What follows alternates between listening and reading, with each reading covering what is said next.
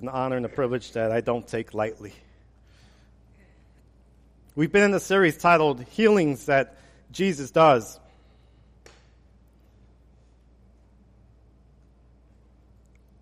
I love the name of the series. It's my namesake, actually. My name is Raphael in actuality. It's not just Ralph. And it means God heals. That is awesome. It is also a part of the very definition of what the gospel of Jesus Christ is. And as Pastor Josh likes to say and ask, what is the gospel? It literally means the good news. But the good news of what? The story of the birth, life, death, and resurrection of Jesus Christ. We speak of it constantly because it is incredibly important for you to understand your role, especially our young brothers and sisters that are here. It is especially important that you understand your role in your life, given to you by the one true living God, with a specific purpose in this world,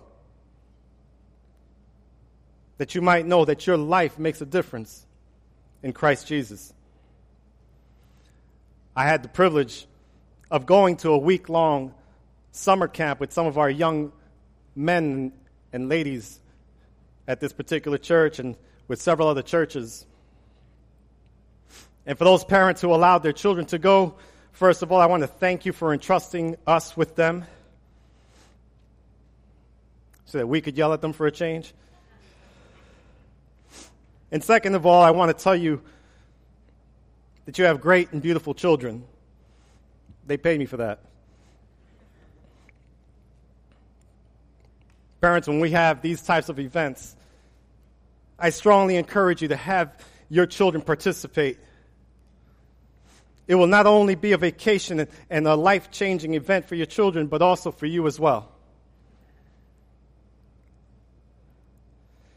We all know that times of intimacy are not always possible when the kids are running around. My wife and I, we'd have our nieces and nephews over on long weekends and summer vacations, so we had a little bit of practice with this. Kids barging in. A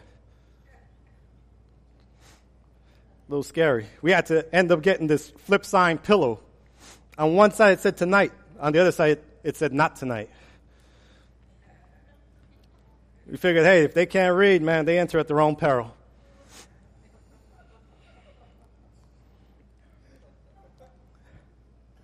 So summer camp. It became a place for the youth to shed and embrace this thing I'll call B.O.B., and I'll explain that later on.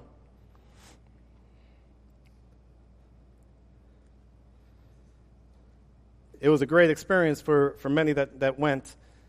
Some major decisions were made there. We had several who accepted a personal relationship with Jesus Christ. We had some who decided that they recommit their lives to Jesus Christ. And we had some who even said they wanted to be baptized in the name of Jesus Christ. Amen. And some of those are sitting right here within your midst. Hallelujah. So just think about that impact that it could have on your children the next time an event like this is announced. But anyway, I had the opportunity to be used as a vessel or an instrument of God, if you will, to get some of these young men on the narrow path. And one of these young men, he told me that his school counselor had said to him he's going to advise his parents that he should go and see a psychologist. Because young men looked at me and he was like telling me these things such as, I'm afraid, I don't feel loved. I'm thinking of committing suicide even. I really do think I'm crazy, he said.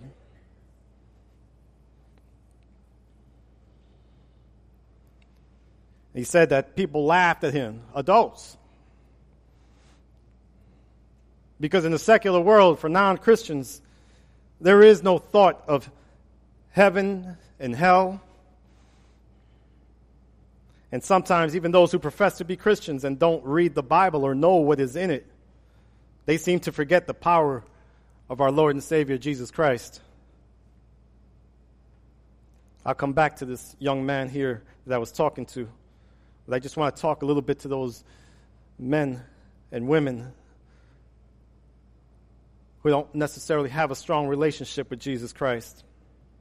Romans 1:21 through 25 says, "For although they knew God, they did not honor him as God or give thanks to him, but they became futile in their thinking.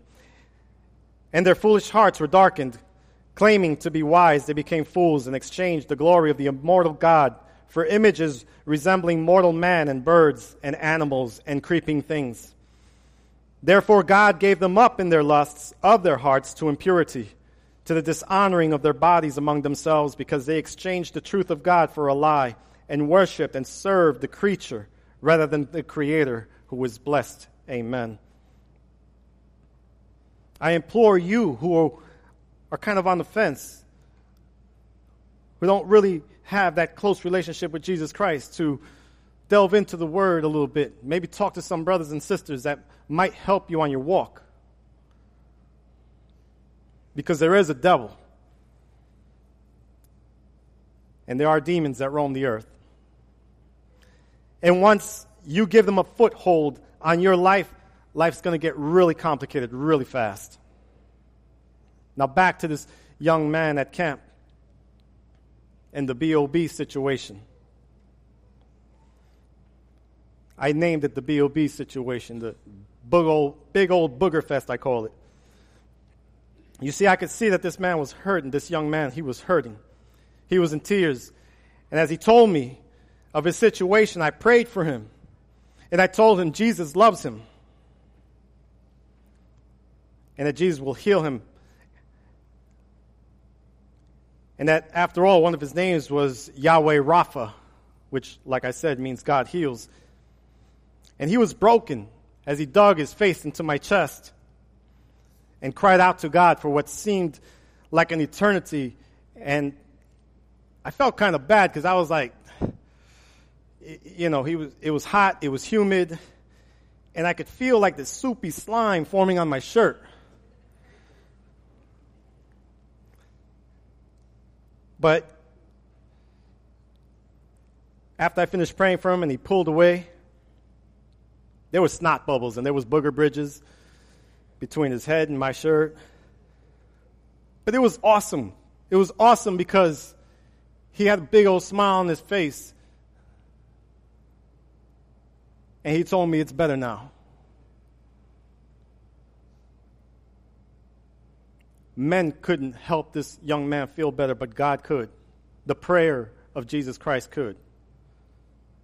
Christ Jesus heals all who are in pain. Amen?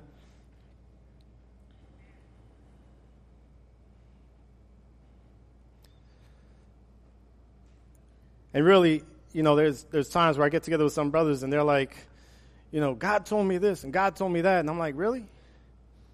Because I've been like talking to Jesus and praying to Jesus for the past 31 years, but he's never actually audibly said anything to me.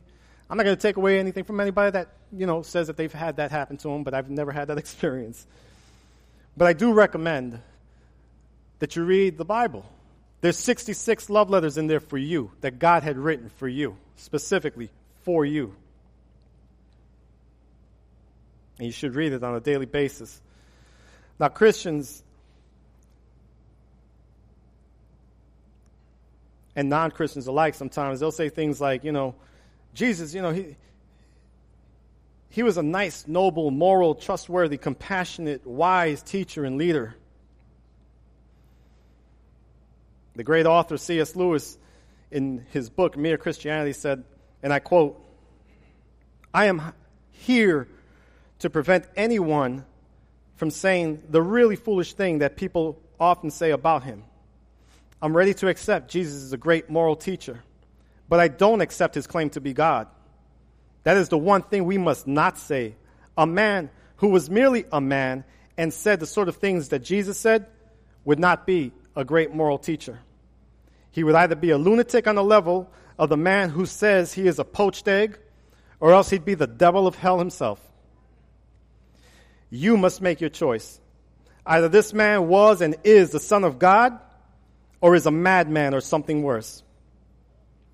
You can shut him up for a fool, you can spit at him and kill him as a demon, or you could fall at his feet and call him Lord and God. But let us not come with any patronizing nonsense about his being a great human teacher. He has not left that open to us. He did not intend to either. Lewis was basically saying these descriptors of Jesus were not a possible consideration. He could not be a nice, noble, moral, trustworthy, compassionate, wise teacher and leader, especially since he claimed to be God. Sensible people don't want you to think that they are God. And so you could only make one of three conclusions. Either he was a liar, a lunatic, or Lord. And even the scribes, some of which were Pharisees, religious leaders at the time, if you will, felt that way. They treated Jesus, God incarnate, with complete and total disdain and disregard. They should have known better. They were the teachers of the Word of God. But they preferred the praise of men rather than the praise of God. And they hated Jesus just because he was healing on the Sabbath. And of course, he said he was God. And turn with me, if you will, to Mark chapter 3, verses 20 to 27, and read along with me.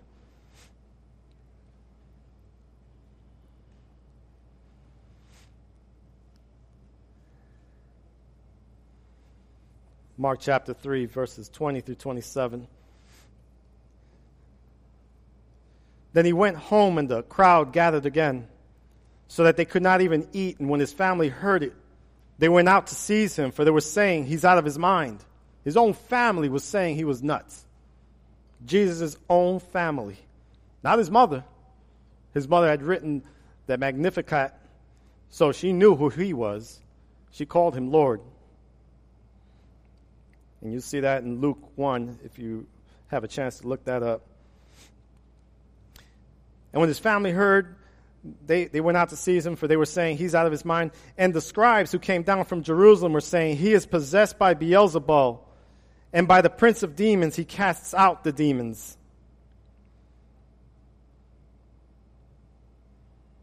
And he called them to him, and he said to them in parables, how can Satan cast out Satan? If a kingdom is divided against itself, that kingdom cannot stand. And if a house is divided against itself, that house will not be able to stand. And if Satan has risen up against himself and is divided, he cannot stand, but is coming to an end.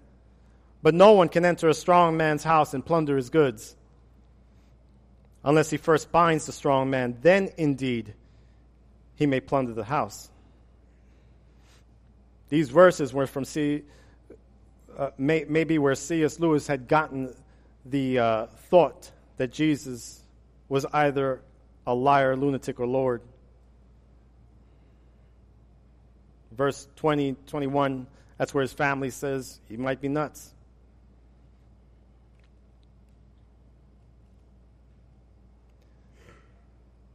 Jesus' brothers, they couldn't have been too happy to constantly be hearing things like, why aren't you more like Jesus?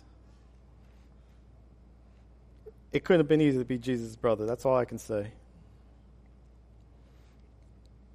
The scribes, they insinuate he's a liar in verse 22 by actually lying about who gives him the power to cast out demons. And in verse 27, Jesus is saying basically he is Lord, because only the Lord can bind Satan, the strong man, and plunder his house. And what would he plunder his house of? The lives and souls that belong to Jesus, of course. Now we know that Jesus could not be a lunatic because lunatics do not heal the sick or raise the dead or remove demons from people.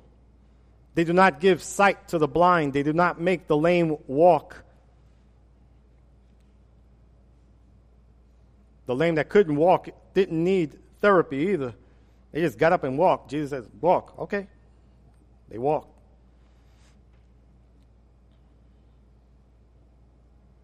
There were also very intelligent Pharisees that followed Jesus, as we know. Nicodemus and Joseph of Arimathea were followers of Jesus.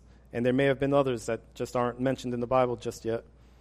We also know that Jesus could not be a liar because it would have been easy for his brothers to snitch on him, right?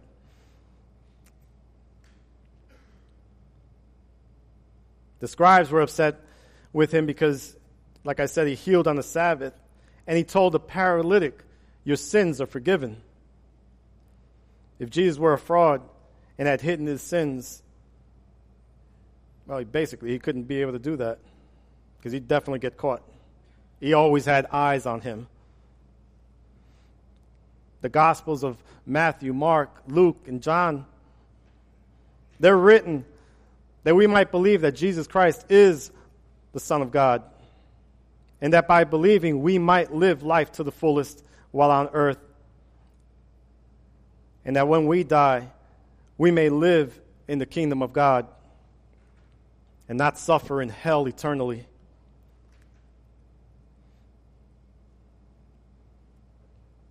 Up in verse 6 in that same chapter 3, the Pharisees, they were plotting to kill and destroy Jesus. They were trying to spread the rumor that Jesus was possessed by Satan or Beelzebul, the prince of the demons. That was a play on that word Beelzebub, which was the god of the Ekronites in 2 Kings chapter 1. It means the Lord of the Most High. But they changed the name to Beelzebul because when they changed it, it means the Lord of the animal dung, the Lord of the flies that collect on the dung. And so the scribes, they were constantly trying to spread lies about Jesus, which goes against the very laws that they were preaching. And Jesus, man, I could just see him as these scribes would come and say, "Oh yeah, he's from Beelzebul." I could just see Jesus looking at him, saying, "Come here, come here. I want you to stand right here. Let me tell you something. You weenie, whiny weasels." You know, because they were hypocrites. They were hypocrites. And so he tells them, how could Satan cast out Satan? Does that even make sense? You guys are supposed to be all smart and what have you. Look at the dumb things you're saying. And if a house is divided against itself, the house will not be able to stand. And if Satan has risen up against himself and is divided, he cannot stand, but is coming to an end. But no one can enter a strong man's house and plunder his goods unless he first binds the strong man, and then indeed he may plunder his house. Jesus was basically telling them he was not Satan. Though Satan may seem strong to some, he's nothing to Jesus.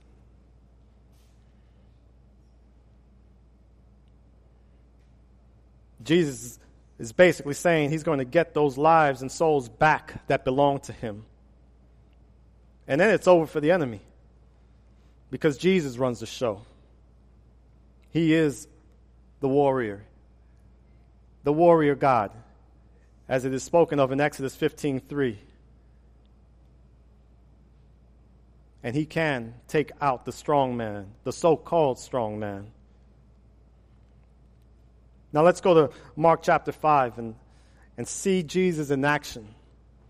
Because I don't like how Jesus sometimes is portrayed as a very soft, mild-mannered, long, blonde-haired, blue-eyed type of dude who looked like he just got his hair done at the local beauty salon.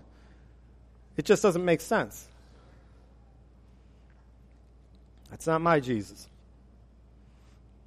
And it's not yours either. Mark chapter 5, verses 1 through 20. They came to the other side of the sea, to the country of the Gerasenes. And when Jesus had stepped out of the boat, immediately there met him out of the tombs a man with an unclean spirit. He lived among the tombs, and no one could bind him, not even with a chain. For he had often been around bound with shackles and chains, but he wrenched the chains apart, and he broke the shackles in pieces. No one had the strength to subdue him. Night and day among the tombs and on the mountains, he was always crying out and cutting himself with stones. And when he saw Jesus from afar, he ran and fell down before him, and crying out with a loud voice, he said, "What have you to do with me, Jesus, Son of the Most High God? I adjure you, do not torment me." It always gets me that the demons seem to know who Jesus is. And yet, we get people who always question, I wonder if Jesus is God. For he was saying, "Come out of this man, you unclean spirit." And Jesus asked him, "What is your name?" And he replied, "My name is Legion, for we are many." And he begged them earnestly not to send them out of the country. A legion in the Roman army would be approximately 6,000 troops. Now, I'm not saying that he had that many demons within him, but he had a lot. And this spokesman demon was petrified of Jesus. You've got nothing to be afraid of when you believe in Jesus Christ as your Lord and Savior. You understand? Amen. And he begged them earnestly not to send them out of the country. Now a great herd of pigs were feeding there on the hillside, and they begged him, saying, "Send us to the pigs, let us enter them." So he gave him permission. And the unclean spirits came out and entered the pigs. And the herd, numbering about 2,000, rushed down the steep bank into the sea and drowned in the sea. The herdsmen fled and told it in the city and in the country, and people came to see what it was that had happened. And they came to Jesus and saw the demon-possessed man, the one who had the legion, sitting there, clothed and in his right mind, and they were afraid. I always question that. Why would they be afraid? The evil one, the enemy of our souls, had him running around butt naked. Now he was clothed. Now he had his right mind about him. Now he was sitting at the foot of Jesus, listening to Jesus preach. And they were scared. The countrymen were scared. They began to beg Jesus to depart from the region. And isn't that like some people that you might know? You might be sitting with some buddies, right? And they know you're a Christian, man. And they'll look at you and say stuff like, we would have a beer, but you're here. Hey, even Jesus drank wine.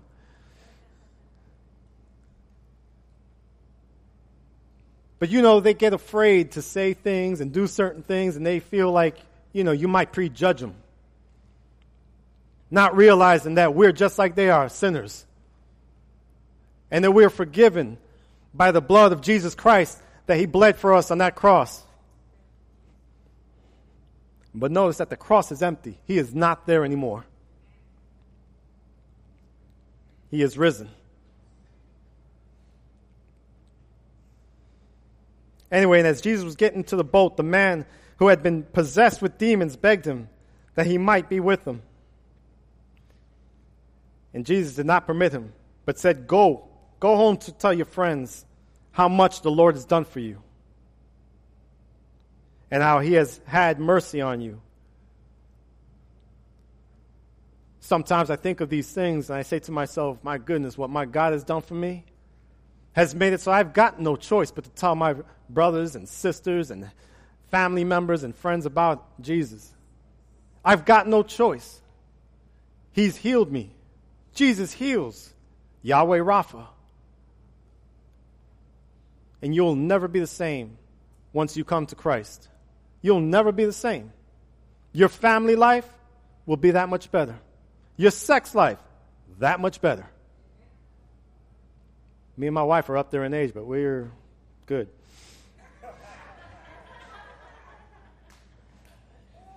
Sorry, honey.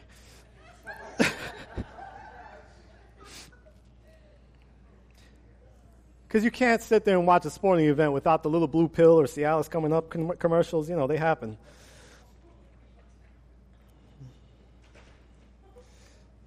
And so he says, you know, go home and tell your friends how much the Lord has done for you and how he has had mercy on you. And he went away and he began to proclaim how much Jesus had done for him, and everyone marveled. Everyone marveled. What I love about this story is that it shows how much control Jesus has over the spiritual realm. It was just Jesus versus the legion. The so-called strong man was nothing for Jesus. The legion of demons, somewhere in the vicinity of 6,000 demons within that man. They had nothing on Jesus. Jesus, it was just one God. One God. John 14:6. I am the way, the truth, and the life. No one comes to the Father except through me. And I'm sorry if you've got a belief in some other God and what have you, but I'd rather you know the truth and that you be saved.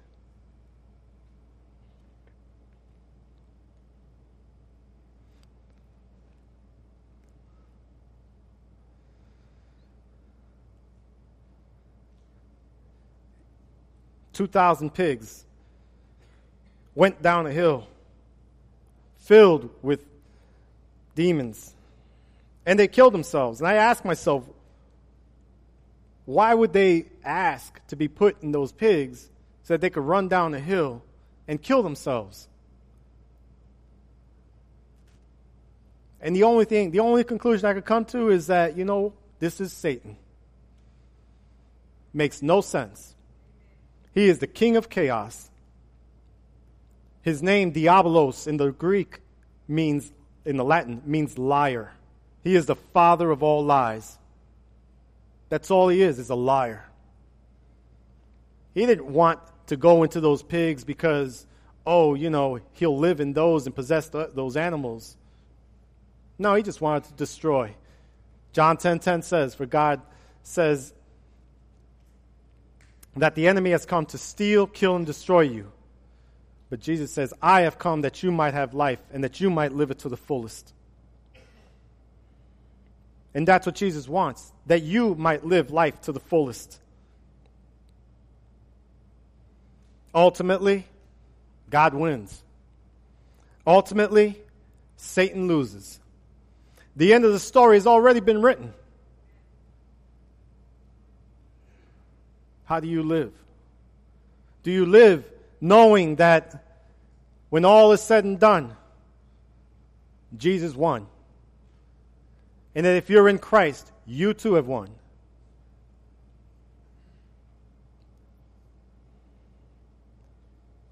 And like I said, the demons, man, they recognize Jesus right away. They call him the Son of the Most High God.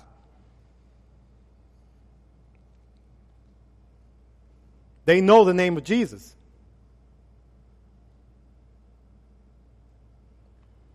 It's like the 7 sons of Sceva, They go and they try to remove some demon from some dude.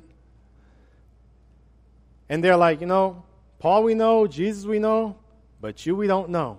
And they beat the heck out of them.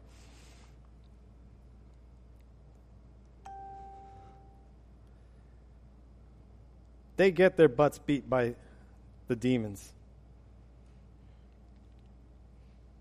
But when you've got Jesus on your side, you are the majority. You are going to win once all is said and done.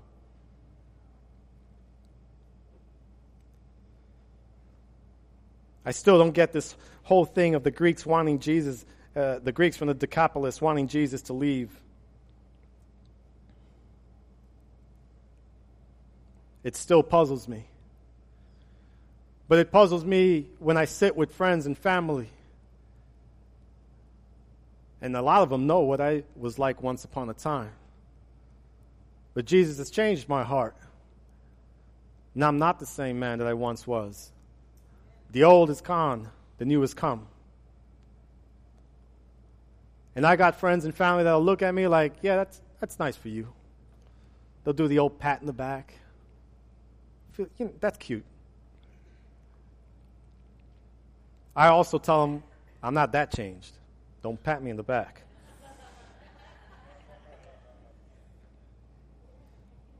Jesus is still working in me. And he's still working in each and every one of us. He ain't done yet.